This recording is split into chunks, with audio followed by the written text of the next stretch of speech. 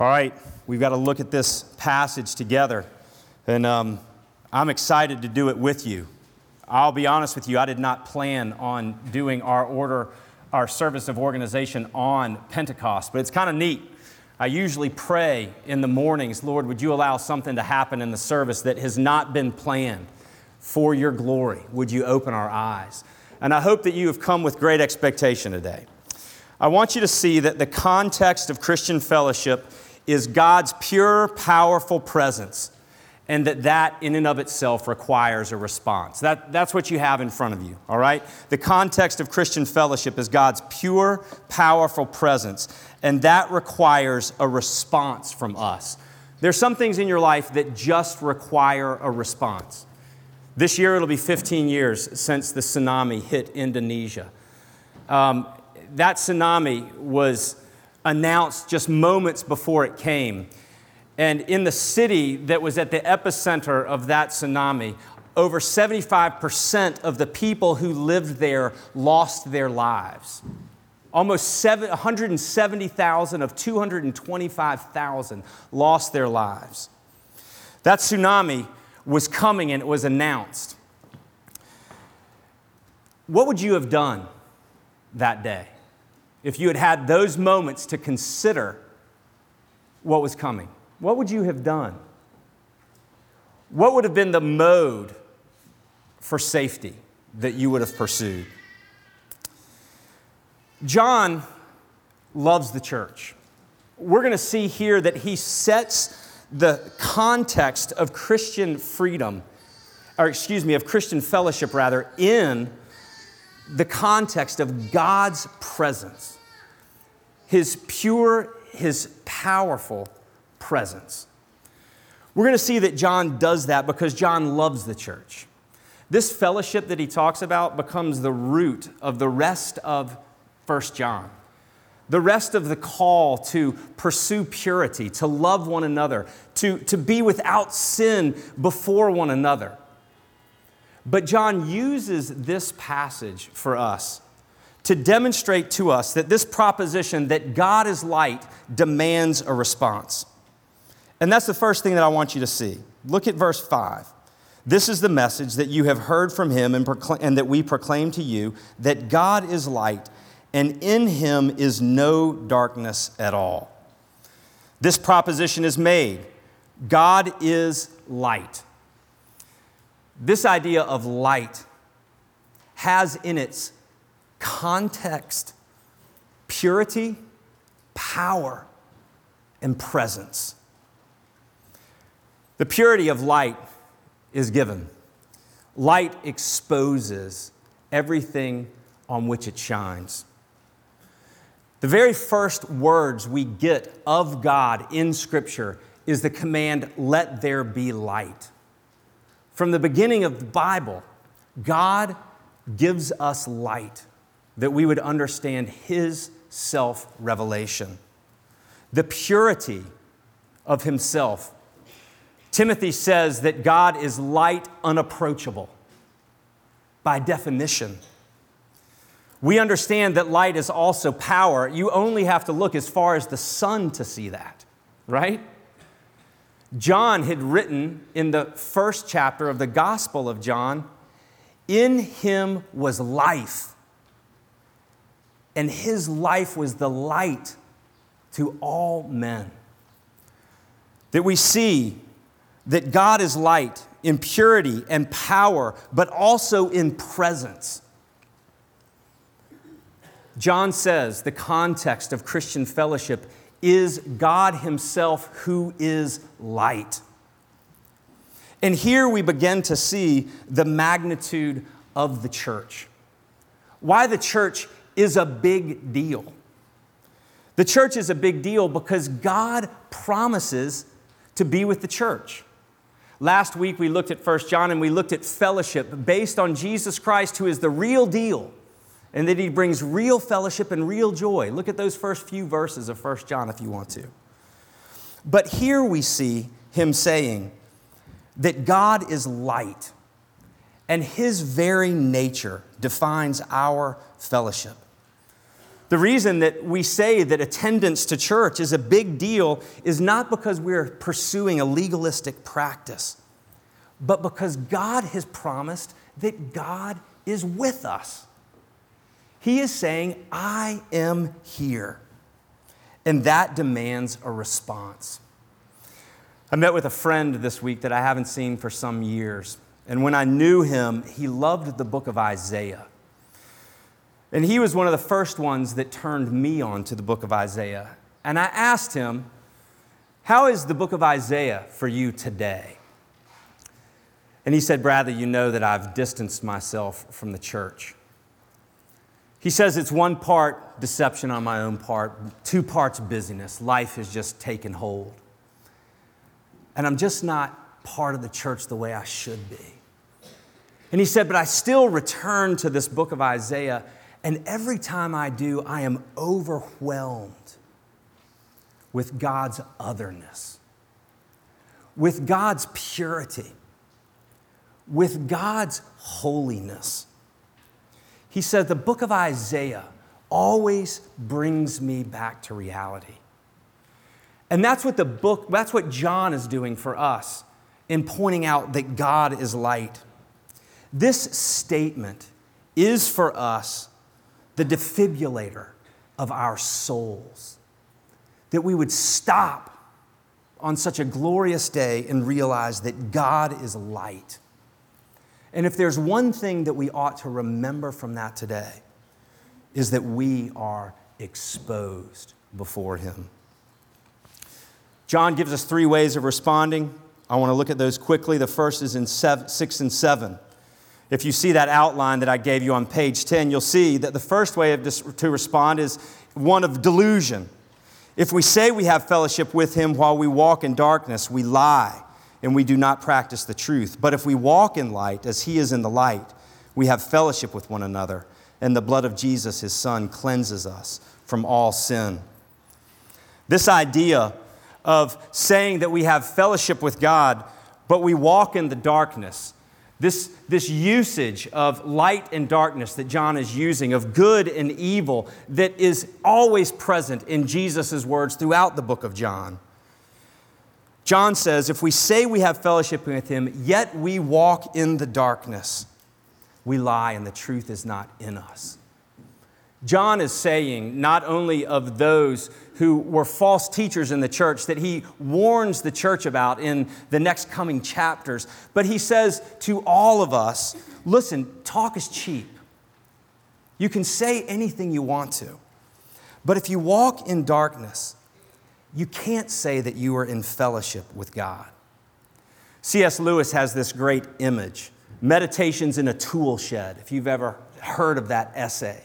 And in that essay, C.S. Lewis finds himself in a tool shed, and it's dark, and the door shuts, and everything is dark around him save one beam of light that shoots through the tool shed. And he says in that light, he sees the dust, and that light dimly illuminates what is around him, but there are still dark corners of the tool shed. And he said it's one thing to be in the presence of light, the beam of light that shines down. He says it's an entirely different thing to step into the light, to step into the beam, and to allow the beam to shine on you and to look into the beam. He said as he looked into the beam, he looked out the roof of the tool shed and he saw the green leaves. And then he saw some 90 million miles away, the sun. There is a difference between seeing the light, being in the presence of the light, and being in the light, John says. John says, don't fool yourself, talk is cheap. But then he encourages us in verse 7, but if we walk in the light, He is in the light. As He is in the light, we have fellowship with one another. And the blood of Jesus, His Son, cleanses us from all sin. From the very beginning, John understands our need to be encouraged. And he says, if you walk in the light, you are going to be exposed in your sin. But he says immediately, we will have fellowship with Him. And by the blood of Jesus, we will be cleansed from all of our sin. The first way to respond to this idea of God is light is one of delusion, saying we recognize that, but we walk in darkness. The second is verses 8, 9, and 10. And I want to say that this is denial. Listen to it. If we say we have no sin, we deceive ourselves, and the truth is not in us. If we confess our sin, He is faithful and just to forgive us our sin and to cleanse us from all unrighteousness. If we say we have not sinned, we make Him a liar, and His word is not in us. Here we have those false teachers who said, no, I am walking in the light, but I have no sin. I have no need for forgiveness. This idea that the fellowship of the church could be about something other than those who walk in the light and are exposed by the light in their sin. John says that this is self-deception. It's clear that he says we are deceived if we say that about ourselves, that we have no need for forgiveness. We have no sin. We deceive ourselves. But immediately in verse 9, he gives us the encouragement in that section. If we confess our sin, He is faithful and just to forgive us our sin and to cleanse us from all unrighteousness. Notice that the way that John encourages us when we are tempted to deny that we have sin, we, the church, have sin, is that he takes us back to God's character. And he says, listen, God is faithful and He's just to forgive. His faithfulness is oriented toward His promises to forgive, to crush the head of the evil one, to renew His creation. God is faithful to His promises and just. The inherent rightness for Him to do that. It's just for God to forgive. Forgiveness is dependent on the character of God. But I think that we often forget that. And so we're quick to deny our sin. Because we are convinced that forgiveness is based on the sincerity of our confession. But what I want you to see here is that John says that forgiveness is dependent on the character of God. He makes it clear in verse 10 when he says, if we say we have not sinned, we make Him, God, a liar, and His word is not in us. How do we make God a liar? First, we make God a liar because God defines from the beginning of Scripture to the end that human beings are sinful, that all human beings have sinned. Romans 3:23 is one of those places that we go to very quickly in the church. For all have sinned and fall short of the glory of God. But you can go to Psalm 27. You can go to 1 Kings 18. You can go all over Scripture and find that the Bible, from the first page, from the chapter 3 anyway, to the end, recognizes the need that everything be made new. If we claim to be without sin, we make God out to be a liar, but also a liar in His character. Because in Exodus 34, He defines Himself as a God who is patient and quick to forgive. But if there are people who don't need forgiveness, then God's self-definition of who He is a lie. But indeed, John says it's not true. That our confidence in forgiveness is dependent on the very character of God. Because He says if we confess our sin, He is faithful and just to forgive us our sins and to cleanse us from all unrighteousness. Forgiveness and cleansing. And then He brings us to the last reaction, to this proclamation that God is light and in Him is no darkness. And He does it in verses 1 and 2 of chapter 2. My little children, I am writing these things to you so that you may not sin. But if anyone does sin, we have an advocate with the Father, Jesus Christ, the righteous. John writes as an elder. He writes as one who has been with Jesus since he was a young man, and now he is an old man. And he writes to the church and he calls them my children. with a paternal instinct of compassion. He looks at them and he says, listen, I have thought long and hard on this. From the beginning of the Bible, when God said, let there be light, that in the light that God created, He would reveal Himself and we would be revealed. We would be exposed. That John says in the first chapter of John, when he says that Jesus was the life and in Him was the light of men, and that the darkness had attempted to overcome the light, but the darkness was not able to overcome the light. John had sat in this reality that the light shines into the darkness and does not overcome it. And then he has contemplated what Jesus said in John's Gospel in chapter 8. When Jesus stood at the festival of booths, when God's people celebrated God's presence with them in the glory cloud, and in the evenings of that festival, the torches of the temple were lit and illuminated the entirety of the Temple Mount, but also the city of Jerusalem. The light that represented the pillar of fire that was with the people in the desert.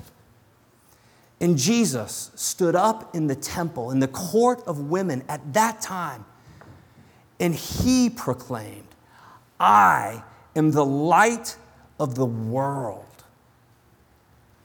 Jesus Himself proclaimed to be the Shekinah glory of God. Jesus proclaims, I am the light.